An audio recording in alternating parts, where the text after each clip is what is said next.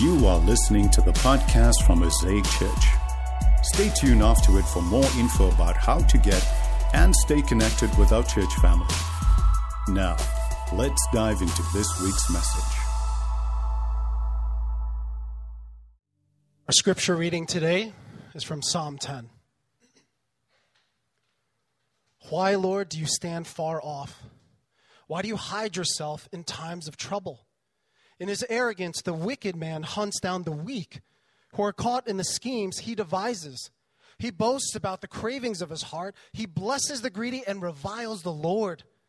In his pride, the wicked man does not seek him. In all his thoughts, there is no room for God. His ways are always prosperous. Your laws are rejected by him. He sneers at all his enemies.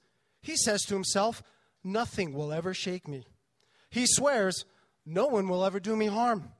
His mouth is full of lies and threats. Trouble and evil are under his tongue. He lies in wait near the villages. From ambush, he murders the innocent. His eyes watch in secret for his victims. Like a lion in cover, he lies in wait. He lies in wait to catch the helpless. He catches the helpless and drags them off in his net. His victims are crushed. They collapse. They fall under his strength. He says to himself, God will never notice. He covers his face and never sees. Arise, Lord. Lift up your hand, O God. Do not forget the helpless. Why does the wicked man revile God? Why does he say to himself, he won't call me to account? But you, God, see the trouble of the afflicted. You consider their grief and take it in hand. The victims commit themselves to you. You are the helper of the fatherless. Break the arm of the wicked man. Call the evildoer to account for his wickedness that would not otherwise be found out. The Lord is king forever and ever. The nations will perish from his land. You, Lord, hear the desire of the afflicted. You encourage them and you listen to their cry, defending the fatherless and the oppressed, so that mere earthly mortals will never again strike terror. Amen. Amen, and welcome to You Have a Part to Play. If you're new, it's something we're doing each week this fall for 6 weeks, where we're taking a look at a different cultural conversation point and seeing how we can be perhaps difference makers in those conversations. And this week is week 5, where we're talking about perhaps the most difficult topic of them all, if you couldn't tell by the tone and the scripture reading. But it's something that we need to look at today, something that we can't look away from, and that is the topic of modern day slavery, because slavery hasn't gone away in the world, it's just gone underground. I want you to know, as we get into this, there is hope here. There's lots of hope. We'll get to some hope here at the end. There's great stories and dramatic rescues, but before we get to the hope, we have to look at it squarely in the face. And I can't tell you, as I did this last week, as I looked at this, I studied this, researched this, how difficult and painful it was to encounter the plight of the vulnerable. I mean, at one point, I just put my head down and cried. So challenging. It's so tough. But what does modern day slavery look like? Well, depending on who you are, where you're from, your context, when you hear that phrase, there's probably something that comes to mind as the way that modern day slavery gets expressed or is lived out. And all those are true. Modern day slavery, for example, it looks like, of course, human beings being trafficked. Best estimates are that 20 to 40 million people are trafficked globally right now. That means they're taken against their will and they're sold sold to someone for some illegal purpose, most often for the purpose of sexual exploitation. And that happens most often in California and Texas. Out of the $150 billion trafficking industry, $100 billion of that comes actually from sex trafficking. And much of the demand for that, you should know this, is tied to pornography use. When a person clicks on, when a person consumes porn, there's a good chance that the people they're viewing are being held against their will, being forced to act against their will, and that if you do that, you're unwittingly perhaps funding the prostitution, the rape of young boys and girls. Now, again, I'm not trying to beat anybody up with that, but it is a fact, and you should know it. I don't care what CNN says, by the way, there is no such thing as ethical porn. It's all wrong. It all contributes to a climate of exploitation. Modern-day slavery also looks like child labor. Best estimates are there's about 150 million children globally being held or forced against their will to scavenge garbage dumps, to wield machetes on farms, to go into combat as a child, while most American kids are just getting braces or trying to remember their locker combination. And modern-day slavery looks like people being imprisoned wrongly, either for speaking out against their own government, being imprisoned and held indefinitely for years because of run-ins with abusive law enforcement around the world. Here in the U.S., it looks like people, particularly our black brothers and brown brothers and sisters, sometimes being imprisoned indefinitely through the exploitation of a loophole in the 13th Amendment. If you've ever read, and you should, if you haven't, Just Mercy by Brian Stevenson, New Jim Crow by Michelle Alexander, or the novel The Nickel Boys by Colson Whitehead. You may know that's a true story based on a so-called prison reform school in Florida, which was actually a place which wrongly imprisoned young black men, abused them, then murdered them, then buried them in the back of the prison all the way up until 2011. If you read these accounts of stories, you see the devastating effects of that form of modern-day slavery in America. So, what do we do with this? Well, on one hand, I hope you feel pretty mad. Yeah. Maybe little or a lot said. I hope you get outraged by this.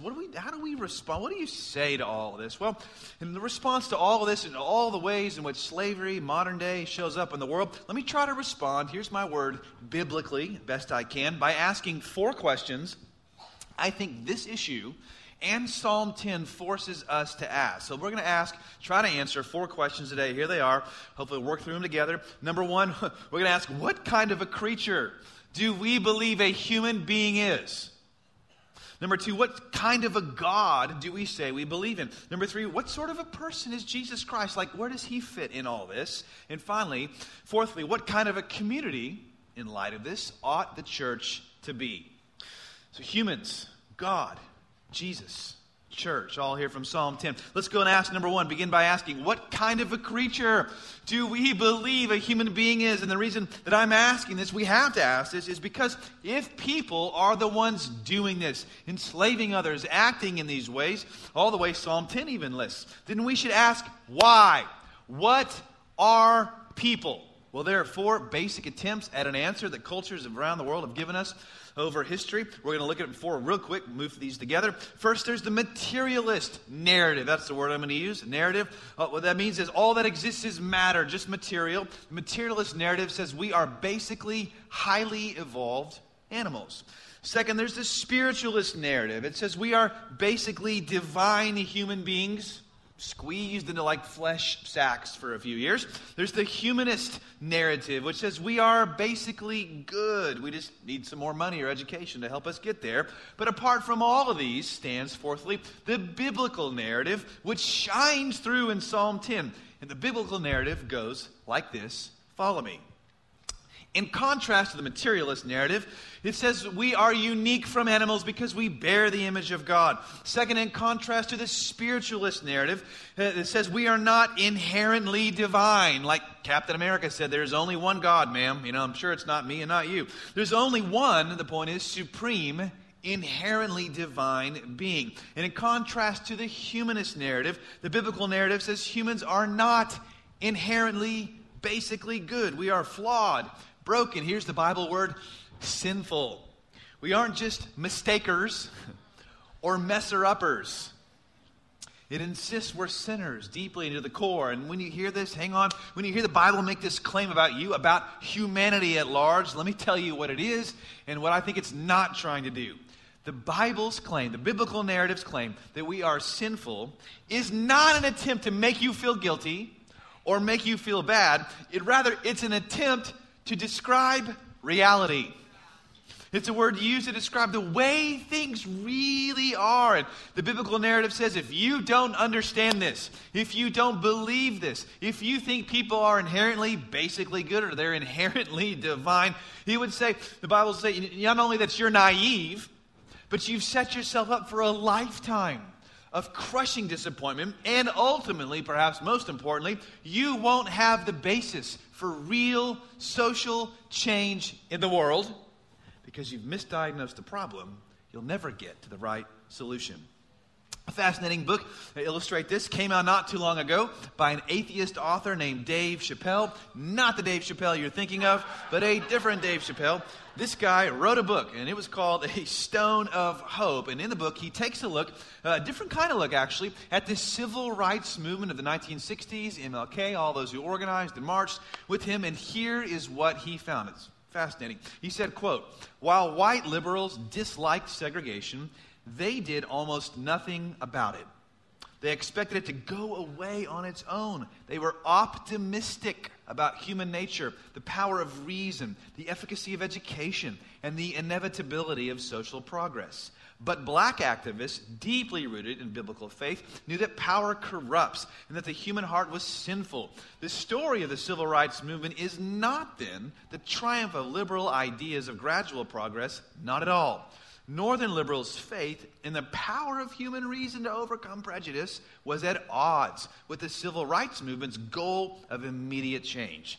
But the prophetic tradition of the Old Testament lifted African American activists to unprecedented solidarity and self-sacrifice. Black leaders believed, as the Hebrew prophets believed, that they had to stand apart from society and institute dramatic changes to force an unbelieving world to abandon its, what's the word? Sinful ways. The sin of segregation.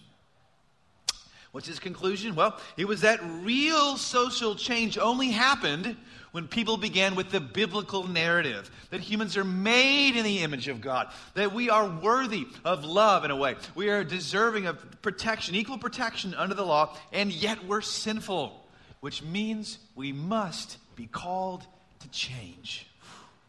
When we look at modern-day slavery, first of all, it forces us to ask the question, who are we? Biblical narrative, Psalm 10 says we are loved and yet sinful. But second, when we look at modern-day slavery, it also forces us to ask, number two, this question, what kind of a God do we say we believe in? And I'm asking this because the psalmist himself, likely David here, is asking this question from the jump, from the get-go in the first verse. Verse 1, he asked, "Why, Lord, do you stand far off?" Because it sure feels that way. Why do you hide yourself in times of trouble? He's asking, like you ask, I ask, we ask, when we see or experience trouble, wrongdoing, God, who are you? What kind of a being are you? Well, let me give you three things now that the psalmist gives in response to his own question that shows us who the biblical God is. First, he says the biblical God allows people a freely chosen future. Here's what I mean. That is to say, no matter what kind of life you were born into, you still have a level of moral freedom to choose what kind of person you're going to be within the life you were born into. What that means is that your choices, it's good news actually, your choices really do matter. Your choices are really real. Your choices carry real moral weight, and your choices, up to a point, really determine your future. Now, some people, on the other hand, especially modern skeptics, they don't like this. Maybe you don't like to hear this. They don't like the answer to the problem of evil being that humans freely choose this and like this. Many times love this. But the only real alternative we in the West, secular culture, has to that truth that God has, from the beginning, with Adam and Eve, allowed us a moral choice and freedom. The only alternative we've been able to conjure up is something called scientific fatalism. And the late, great Stephen Hawking, you know that guy, that name, Stephen Hawking, was a staunch skeptic until he died last year. He believed in this, scientific fatalism. He believed that you and I, we really don't have a choice. Here's what he wrote. He said, quote, though we feel we can choose what we do, our biological processes are governed by the laws of physics and chemistry, and therefore are as determined as the orbits of the planets. It is hard to imagine how free will can operate if our behavior is determined by physical law, so it seems that we are no more than biological machines, and that free will is just an illusion. He says, listen, you're just a machine. You've been switched on, your play button's gotten pushed. Therefore, the implication of this is that the mass murderer, the brothel owner, the pedophile minister or priest, the abusive cop, isn't really at fault. They're just living out their programming. See, in modern scientific fatalism, responsibility, good, and evil all vanish. But in contrast to that view, Psalm 10 affirms that it is people who are freely choosing evil because of greed or pride or power. Look at this 2, 3, and 4 verses in chapter 10. Psalm 10 says, in his arrogance, the wicked man hunts down the weak. He boasts about the cravings of his heart. In his pride, the wicked man does not seek God. Psalm 10 affirms what we all know, that evil is not an illusion. Second, at the same time, though, Psalm 10 also insists that the biblical God is a God who sees all this evil. The writer of Psalm 10, we read it, we heard it. He lists all the heartbreaking ways people get abused, and then he affirms this. He says, oh, but you, God, don't you love it? But you, God, see the trouble of the afflicted. You consider their grief and take it in hand.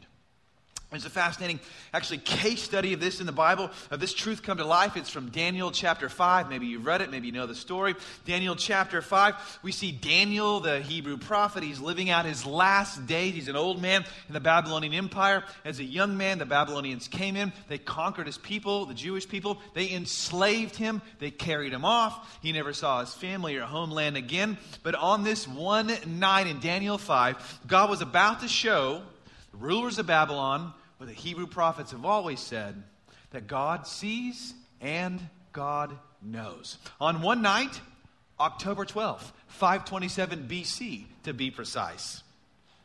It was the last night of the Babylonian Empire, and on this night, the last ruler of Babylon, someone named Belshazzar, was having the party to end all parties. Belshazzar had heard the Persians were on their way to conquer him, so what does he do?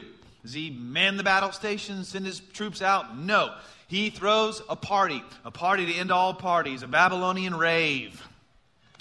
His wives, concubines, friends, there's sex, endless alcohol being consumed. As the party reaches a fever pitch, Belshazzar has brought out to him the gold and the silver goblets and the trinkets from all the peoples and nations his father had conquered, that he had himself had enslaved, including Israel's. And he begins to drink from these goblets and toast his own life, to sing his own praises and the praises of other gods. Belshazzar was living out, in this moment, Psalm 10:11. It's a picture of it, which says that the wicked man says to himself, God will never notice. God covers his face. He never sees. Oh, but in that moment, a hand appeared. Floating hand began to write 4 words on the wall. You say, well, Morgan, no wonder they're seeing strange stuff. They have been drinking all night, you know.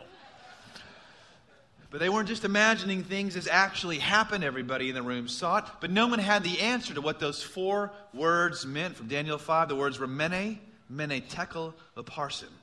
And the old prophet Daniel is called in. He's asked to interpret what's been written, and Daniel does it. He says it means 3 things. He says, Belshazzar, it means that God has numbered the days of your kingdom. It means that God has measured you and found you wanting. And number 3, your kingdom will be given to another. And that night, it happened. Persians came in, the Babylonian Empire fell. God was saying this to Belshazzar, to all of us. Even when you didn't think I saw.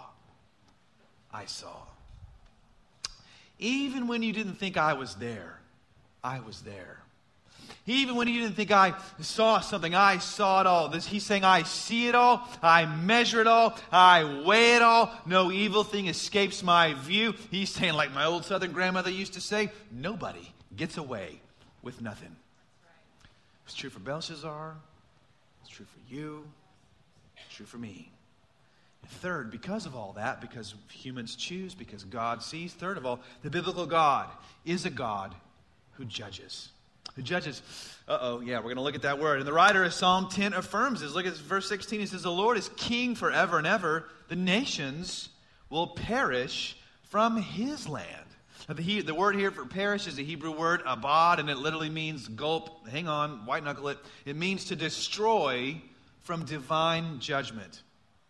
The writer is saying all the world is God's. He's the king. He owns it all. And because people have chosen evil, because God has seen all the evil, God will divinely judge all the evil. And by the way, if you are a God follower, Christian person, that's the God we say we believe in.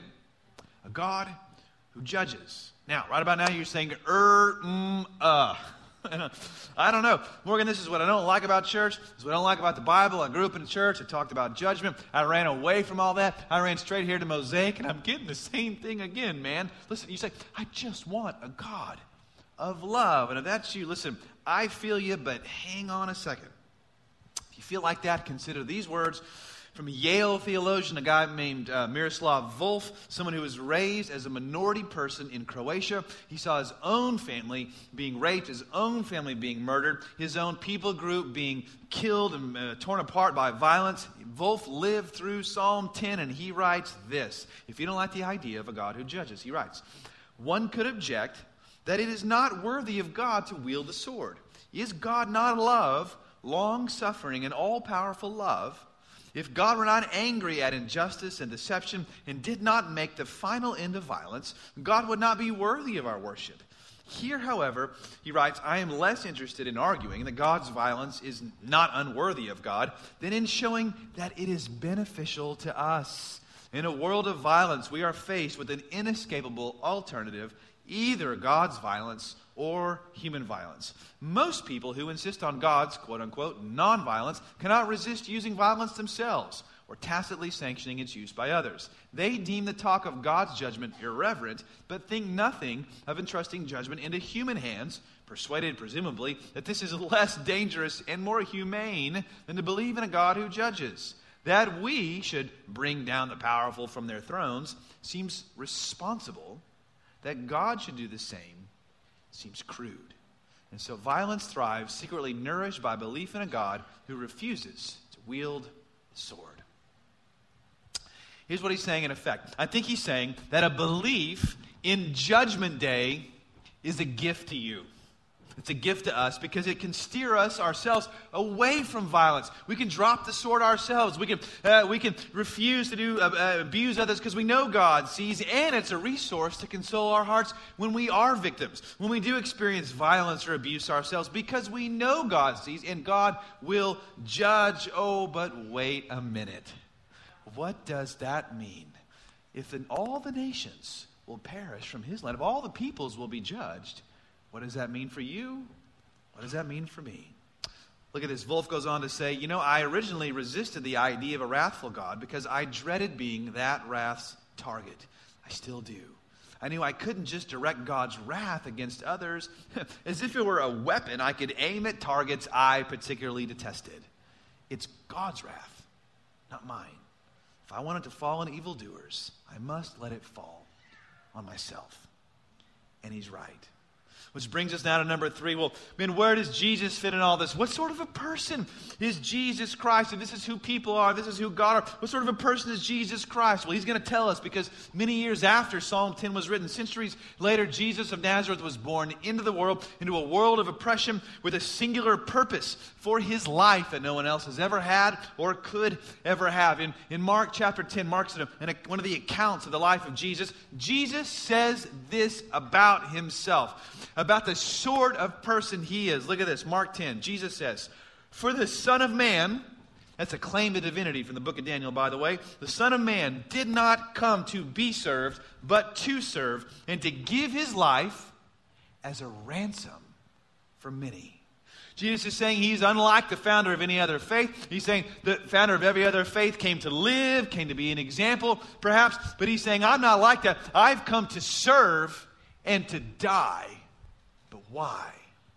He tells you. He said his purpose is to give his own life, look at this, as a ransom. The word ransom means to buy the freedom of a slave or prisoner. He's saying, I've come to set the captives free. Oh, but he says, for many. That word means in the place of, a substitution for many. He's saying it's going to be me for them, my life for theirs, my life for people, my life for humanity. His purpose was clear. He's saying he came to pay the ransom, pay the price to get human beings back, to pull them out of all the ways people are enslaved to sin, both literally to other humans and spiritually to themselves and to Satan. Oh, but since the slavery Jesus is dealing with isn't just human, it isn't only visible, but it's also cosmic, because it's also spiritual, because modern day slavery is also all about the ways that you and I are enslaved to the stuff in our hearts. It required a cosmic payment. It required his death on a Roman cross. And you know something? That is good news. That is such good news. That means that God is saying, oh, he is here and he sees. Because what kind of a person now is Jesus Christ? He's the kind of person then who is answering the cry of Psalm 10, the question of Psalm 10. When we ask, God, where are you? God, why do you stand far off? Where are you? And God is saying through Jesus on that cross, he's saying, I'm right here. I'm right in the middle of it. I'm not far off, but I'm right here. I've come near, but in a way you could not have seen coming. He came both as a victim to show that God knows exactly what it looks like, what it feels like to the core to be victimized, to show you he knows what it's like to be held against his will on false charges, to be tortured without cause, to lose his dignity and humanity in the public square, and finally to die abandoned and alone by his friends and his family. Oh, but he at the same time, he came in our place on that cross. And in that moment, through his suffering, he's receiving what humans deserve for all their cruelty, all their sin, their wickedness, for their willing ignorance, perhaps, of the plight of the vulnerable. On the cross, can you see, he was both the victim and he was receiving the just judgment that the victimizer deserves. See, he was a ransom for us, and that is good news today. But he came in our place to set us free from our spiritual slavery to self and from Satan and from the just wrath of God. Hear me, because all real love is substitutionary sacrifice. All real love is substitutionary sacrifice. Every time you love someone, you risk yourself. God came and he risked himself for us. Every time you really love someone, you give of yourself. And God has given of himself to us in Christ. And when you forgive someone, listen, it doesn't cost them, it costs you. And so God in Jesus was forgiving us, people, at infinite cost to himself, all because of love. And to become a Christian, means you put your trust in, your faith in, your allegiance towards the one who went as a ransom for you in your place. Now, in light of who Jesus is, that's who people, God, Jesus, in light of all this then, let's ask, we have to, well, what sort of a community ought the church to be? Ought we to be? Well, about 100 years ago, there was a woman by the name of Dr. Kate Bushnell. She was a Christian evangelist. She led many people to Christ, a leading evangelist in her organization, whose life changed when she began to hear about the plight of impoverished girls being held against their will and forced into prostitution in logging towns in Michigan and Wisconsin. And what she found was this. When the girls tried to escape and asked the police for help, many times she found that the local law enforcement returned those runaways, the brothels. She found that the owners and the patrons of such establishments exercise enough political power, surprise, surprise, to prevent legal action against the brothels. She found that the local doctors supported their existence because their frequent examination of the women provided them with an additional source of income.